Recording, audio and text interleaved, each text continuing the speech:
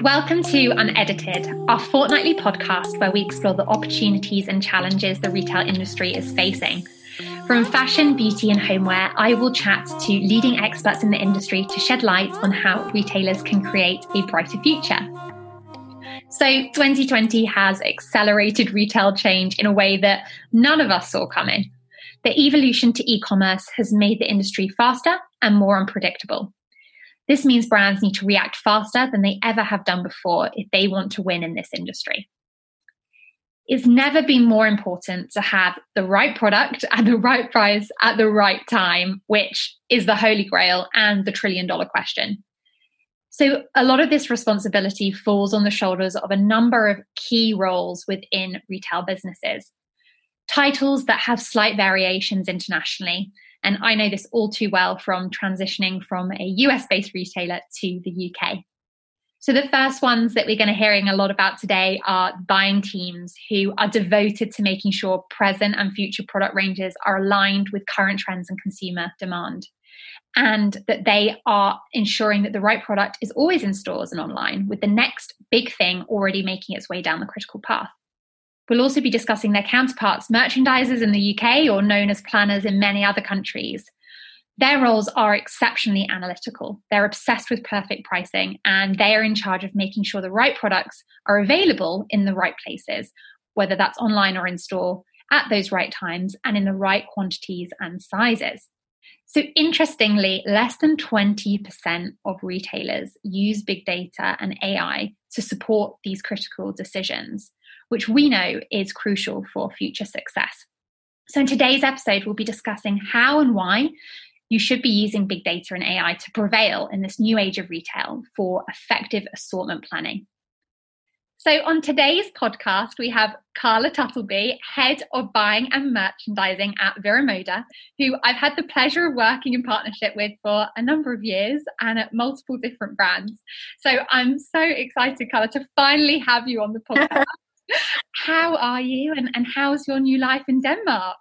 Hi, Grace. Thanks for having me. Yes, it's good. I mean, not exactly what I was expecting for first year in a new country with everything going on. But no, so far, so good. Oh, well, I'm really pleased to hear that. And a shame you've not been able to come back to London as much as you hoped. But for those of you who don't know Carla, she has an unrivaled CV. So to start off, it would be great if you could kind of tell our listeners about your career, how you started at Burberry, which then has led you on the path to becoming head of retail buying and merchandising at Vero Moda. Yeah, sure. So actually, I think I can probably pinpoint when it started I was around 14, 15 years old and picked up a copy of my mum's Clothes Show magazine, if you remember when that was still going, and read an interview with a buyer. I decided it sounded like she had the coolest job in the world. And within that article, it said that she'd studied at the London College of Fashion. So I sent away for the prospectus and then announced to my parents that that was where I was going and that was what I was going to do. I love the decisiveness from no change in my mind.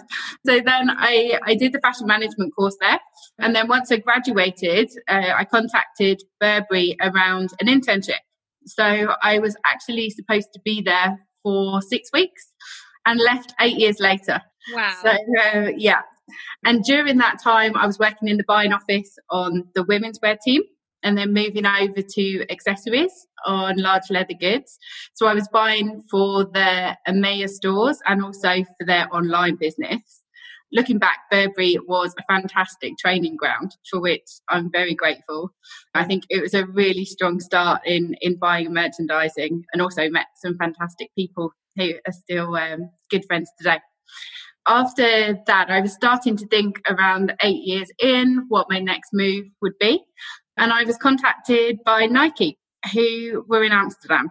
So I switched my heels for sneakers and moved to the Netherlands.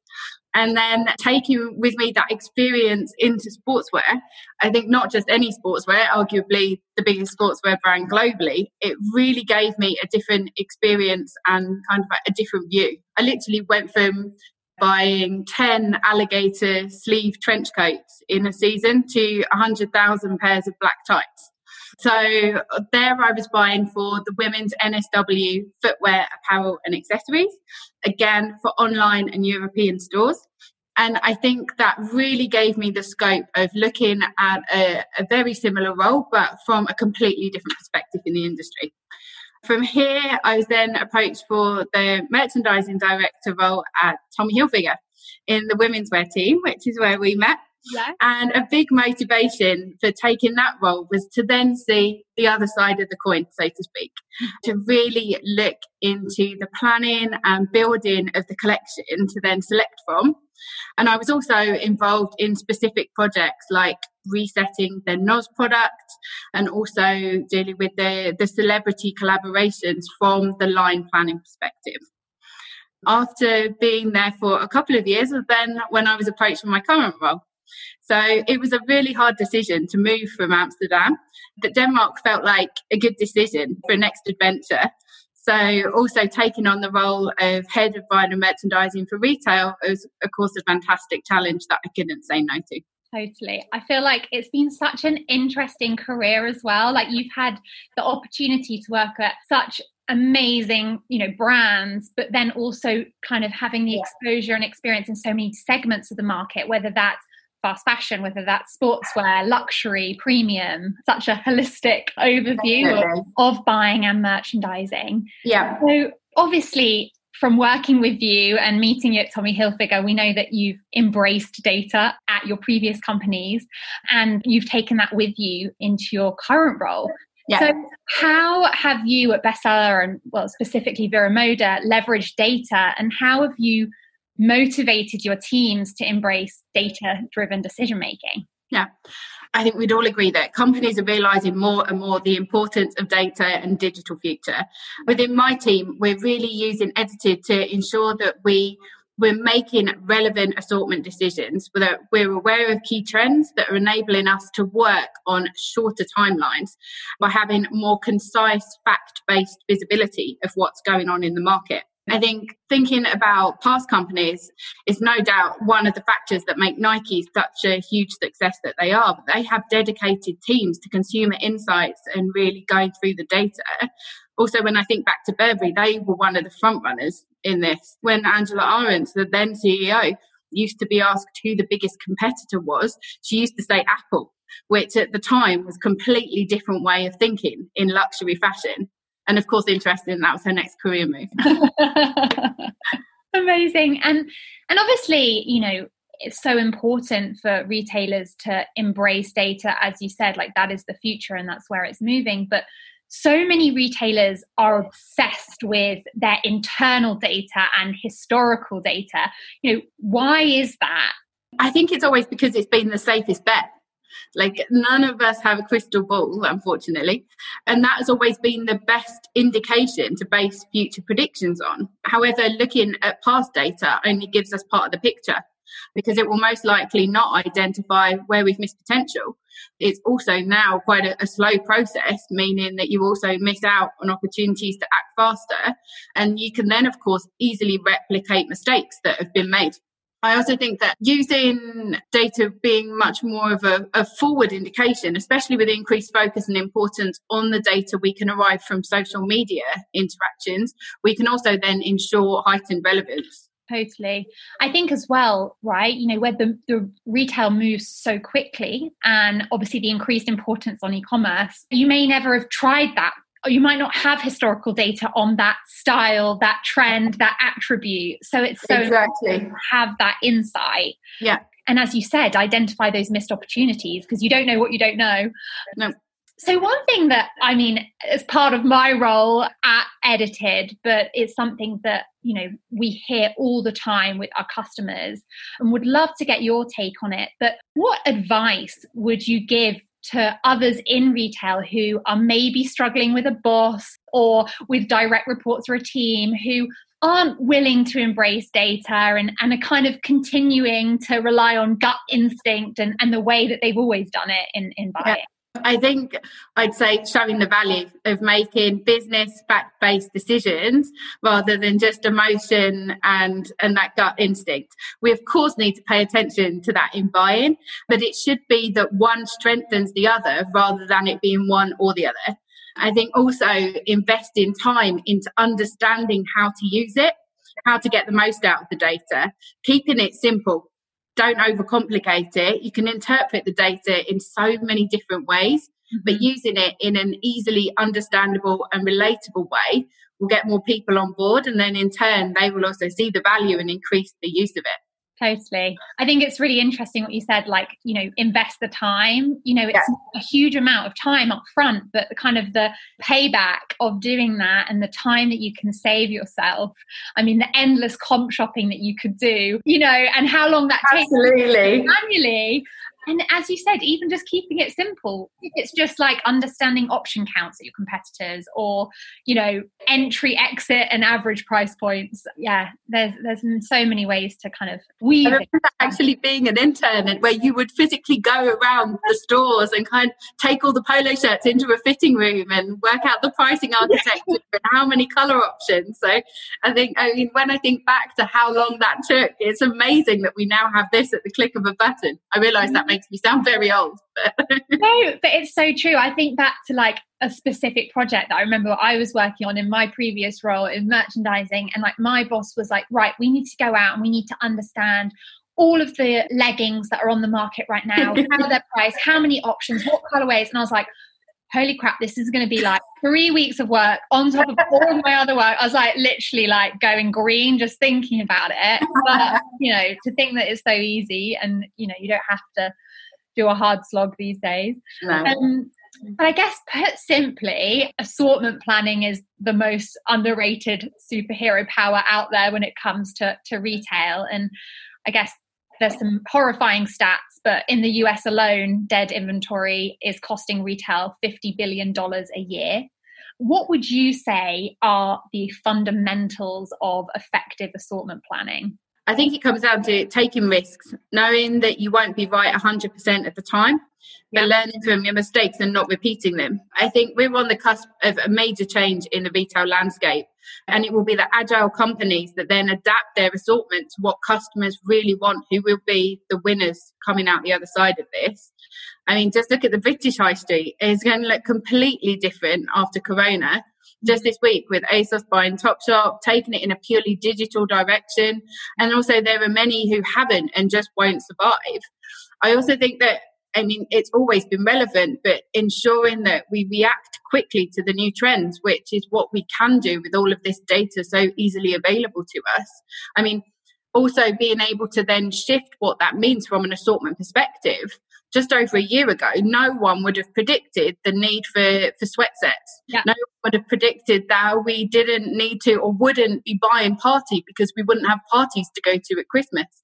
So I think it's ensuring that we're then agile to be able to adapt to that. Totally. Like, as you said, we've learned a huge lesson in retail since the kind of coronavirus has hit, the start of lockdowns, and guess also ensuring you've got that right stock in the right place at the right time. And there's been some amazing initiatives from certain retailers using stock in store to, fund e-commerce purchases. But how are you guys approaching this challenge at Vero Moda, and what pioneering approaches are you seeing retailers adopt in the industry? Yeah, it's obviously a big focus for us. And also we have a lot of stores closed right now.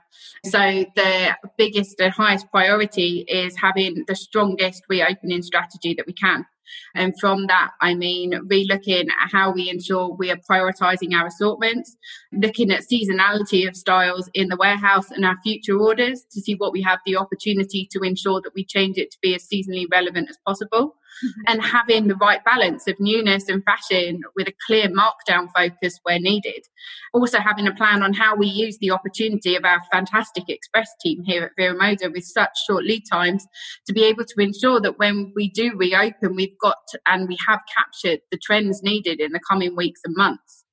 I think in terms of pioneering approaches, I'd say when we are thinking about sustainability is becoming more and more important, and it's not just enough to be a marketing story. It's something that is now expected from our consumers to be part of our brand ethos. And with brands like Pangaea, Patagonia, Nike being front runners of this and bringing in the cool factor, and also with the likes of Nanushka and the Frankie shop, they then get the fashion crowd buy-in, which is obviously where it then becomes more relevant to the fast fashion companies as well. Totally. Could you tell us more about your Express team and what they do? Yeah, so actually, I know, especially thinking about the other companies I've worked, they're all called slightly differently, but it's the buying and design team that are 100% dedicated to producing products on short lead times. So this is where, when we are doing our assortment build-up of our never out of stock versus our longer lead time and our shorter lead time, it is with them that we really have the best opportunity to have the most relevant product in the market that we can see from using edited, from everything that we see going on in the market, as long as looking at our competitors to ensure that we have an offering that makes sense. And from working here, it's such a short timeline that we can do that in. Of course, we've got added complexity at the moment with everything going on, but it really is such an asset, especially thinking about the previous companies where it's been a lot longer, that I think will be such a huge advantage to how we come out of Corona the other side. Totally. Yeah, I guess, as you said, like ultimately there are trends that retailers can't plan for 6 to 12 months ahead of time based on how quickly consumer tastes and preferences change. You know, as we know, whether it's a new Netflix series, is it Bridgerton? Is it, you know, Joe Exotic type thing? I know you love your animal print.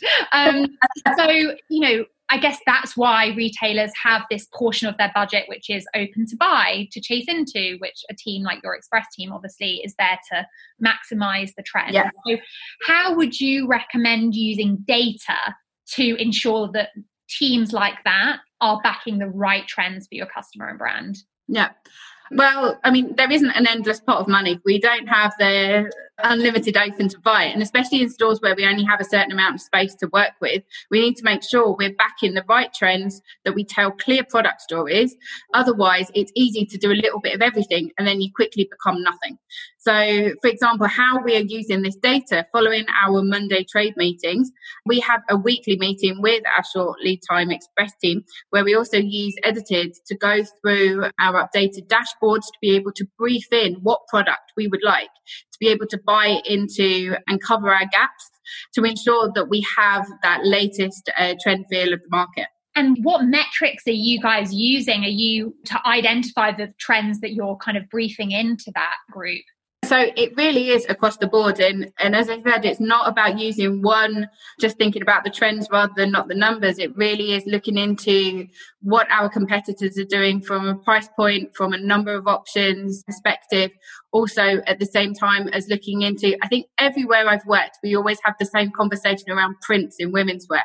Yeah. So it is also where we're using the dashboards on prints and colorways to ensure that if there is something that we can see is selling out quickly from another brand that maybe we've missed, how quickly we can get into that, as well as looking at future trends to see, or what we think will be a future trend for us based on what is happening now. Totally. I feel like that sellout data is so invaluable, right? Absolutely. And I know one of my favorite product releases that we ever did at Edited was when we gave, you know, our customers the opportunity to see majority SKU sell out as well, you know, and get that early indication. Okay, a product has sold out really quickly, you know, and like, yes, we get those challenges of, well, you don't know how many units they've bought, but we know as a merchandiser, you know, you want to maximize sales and maximize margin, and you're not, you know, that product is evidently over-indexed or over-performed as to how you plan. So it's a good indication that it's something to consider. For sure. But one topic I'd love to dive into deeper with you, because I know we've had a lot of conversations about it in the past, but is the importance of NOS, evergreen, basic, depending on what company you're working at and how you define it. But could you explain to our listeners firstly, what the purpose of these lines are within a retailer's assortment? Yeah, I'd say the purpose of this never out of stock wherever I've worked is to optimize stock availability on the styles that have the longest life cycle. So it's more your basic styles that you need to secure your unit depth that you always have a full size run of and a full style offer for the customer to buy into. Okay. Have you got any examples of where you've worked that would be that type of product? Yeah, I'd say from my experience, it really depends from company to company on what the strategy is around this part of the collection as well. And it's been incredibly different from Burberry to Nike to Tommy to Vero Moda.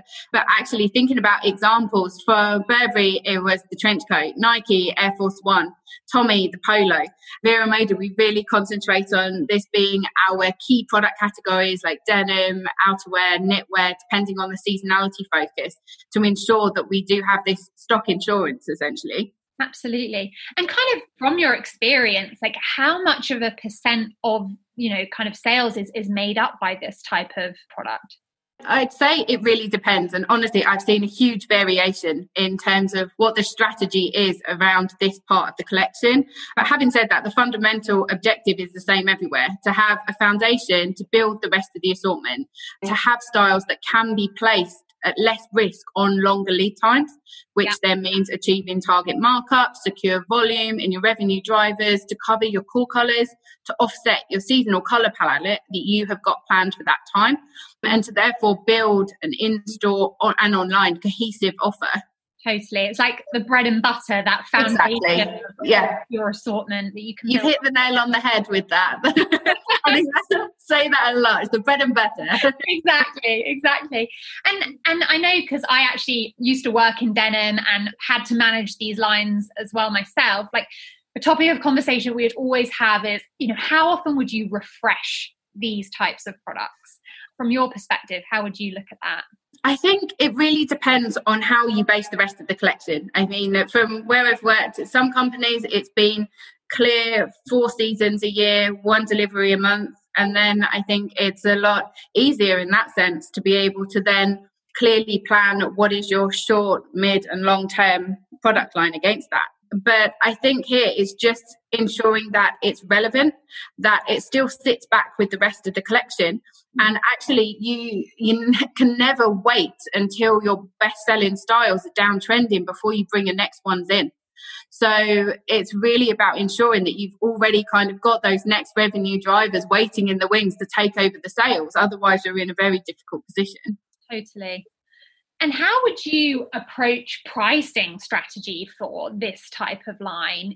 I think people's immediate thoughts is it just the entry level price products? But I'm assuming that's not the case when you think of like the Burberry trench, for example.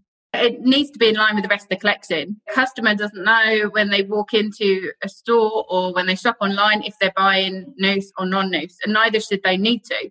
Any brand needs a pricing structure that they ensure has a clear architecture of build-up for each product category. So covering competitive entry price points through to the higher price points where the perceived value to the consumer warrants it. So, Naz, I don't think it always needs to be just the basic styles. It can also cover more elevated fabrications or a styling detail, but it needs to be where there is the sales potential in volume that needs to follow a consistent replenishment stock model.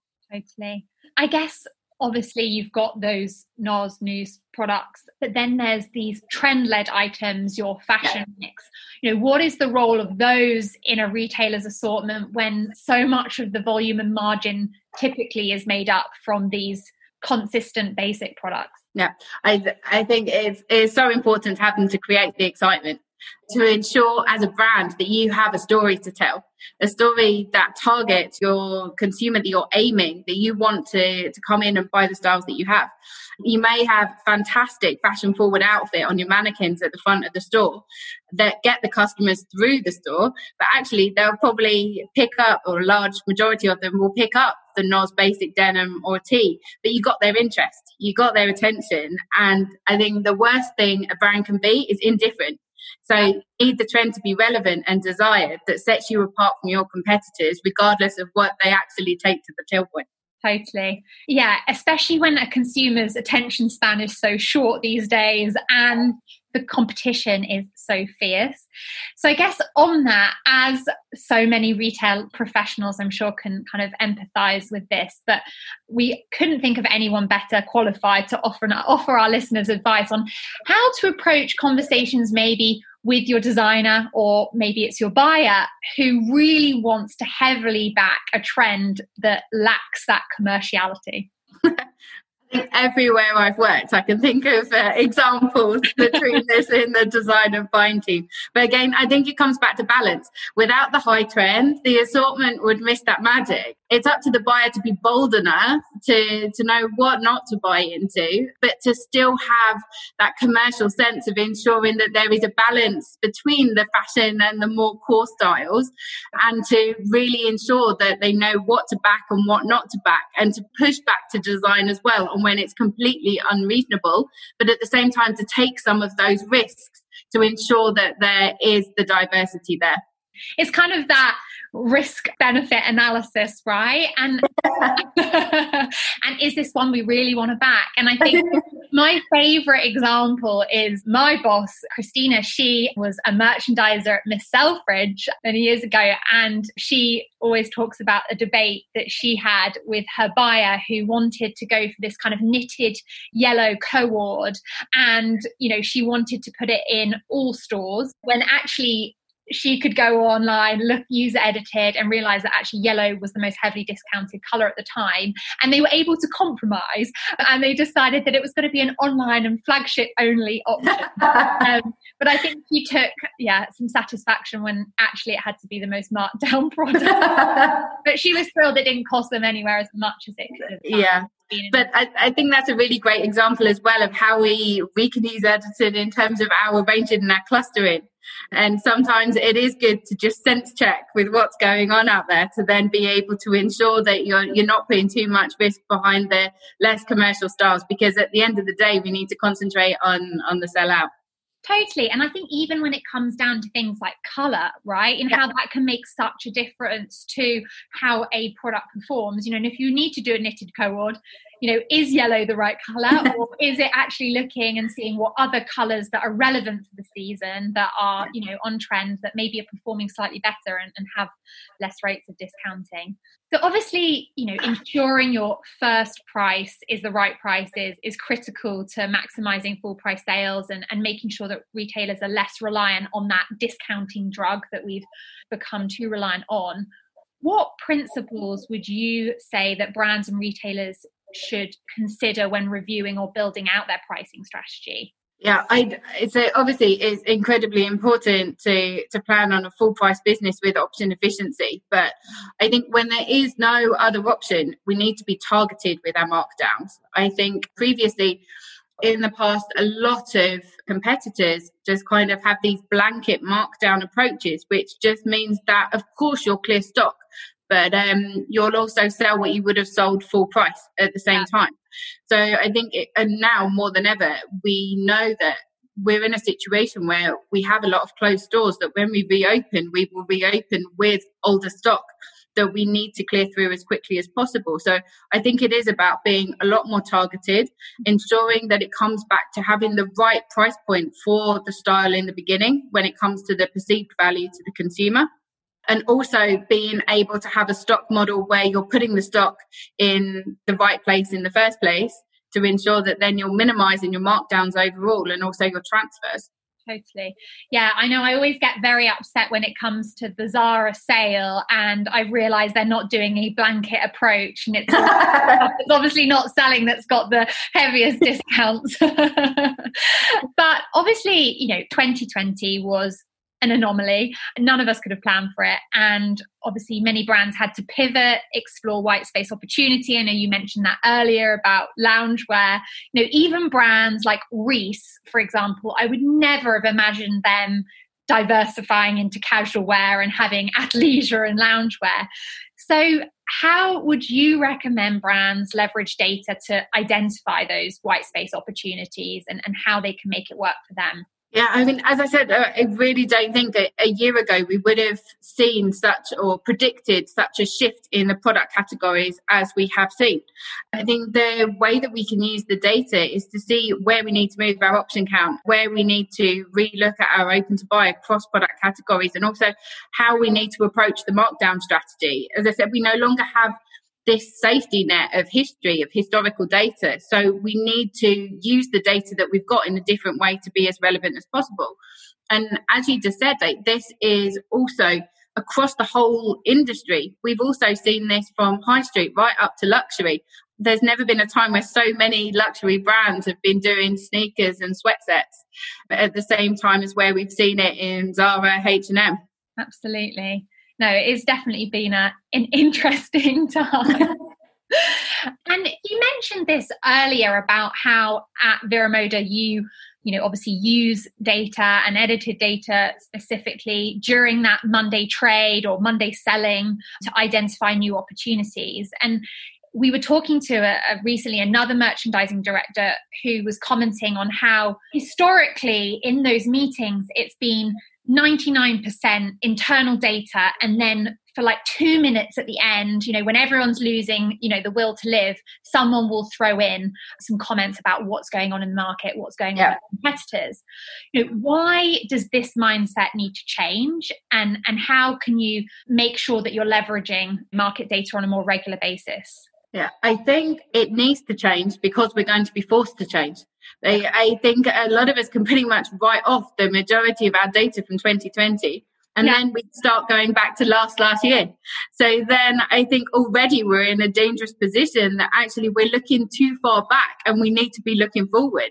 And we need to be using this data to make quick decisions, to really think of what's next and ensure that we're the forerunners in doing so, which is why Edited is so valuable with how we are looking at this on a, weekly trade meeting, but also on a more regular basis, because otherwise we are just going to fall into this trap where we are planning on a past business that was so long ago. We're just not going to be the relevant players and we can't afford to take that risk. Totally. I think, it was highlighted to me from someone on my team that a customer they were working with was wanting to look at the past, 3 years of data. And you can't help but think, really is last year relevant? So much has changed and, the entire consumer behavior, has shifted. It's interesting to get your take on that. So again, obviously off the back of coronavirus, buyers can no longer physically comp shop in stores or even travel to different regions for inspiration. How are you overcoming this at Vero Moda? Yeah, I think specifically in my team, retail buying and merchandising, we have been using Edited as a big part of this. Also, Instagram, bloggers, trend forecasting, keeping a close eye on what our competitors are doing in terms of product offer, when they launch newness, what the shift is in pricing architecture, and also the way that we are set up here. We also have buyers in country who are really aware of the local retail landscape, which is then, of course, incredibly important of being able to find that balance of the global part of the assortment and what we really need to focus on from a more local perspective. We've also newly launched Shopify, which means our customers can shop from their local store at any time. So I think it's also about how we incorporate the new digital ways into strengthening our current physical stores. Totally. And do you see comp shopping and inspirational shopping trips kind of continuing once the pandemic is over? Or I think they will to start with. I think after this, everybody's going to be so desperate to travel that we will do what we did before to some extent. But of course, even before Corona, the majority of brands had the strategy to become more digital. So again, the current situation just forced us to do so. I think the brands that will succeed will be the ones that embrace it, that aren't afraid to make the mistakes and try new ideas, and that will be the ones that other brands want to follow rather than playing it too safe. So I do think that we will continue to have those inspirational trips, but I think there will be a lot of more elements that come into it and they will probably be reduced. I mean, seeing that Fashion Week events now are focused on being so online, there will also be a shift in the importance of physical events overall. Totally. Like, as you said, they're going to have their place, but probably in a different form and a different frequency than they had before, because I guess that is the beauty on the silver lining, is it's forced everyone to change their behaviours and be forward thinking. So Carla, we always ask our guests this, but what is, to finish up, what's the one thing that you would love our listeners to take away from this episode? Well, hopefully I've been able to give some insights into the reality of the industry from my position and focus just how important consumer insights, data and how we use and edited are and will continue to be specifically from a buying and merchandising perspective for the future success of retail. I don't think anyone can really argue with the importance of data and just ensuring that it just becomes more and more important of how we look at our business on a daily basis. Amazing. Well, thank you so much for coming. Thank you.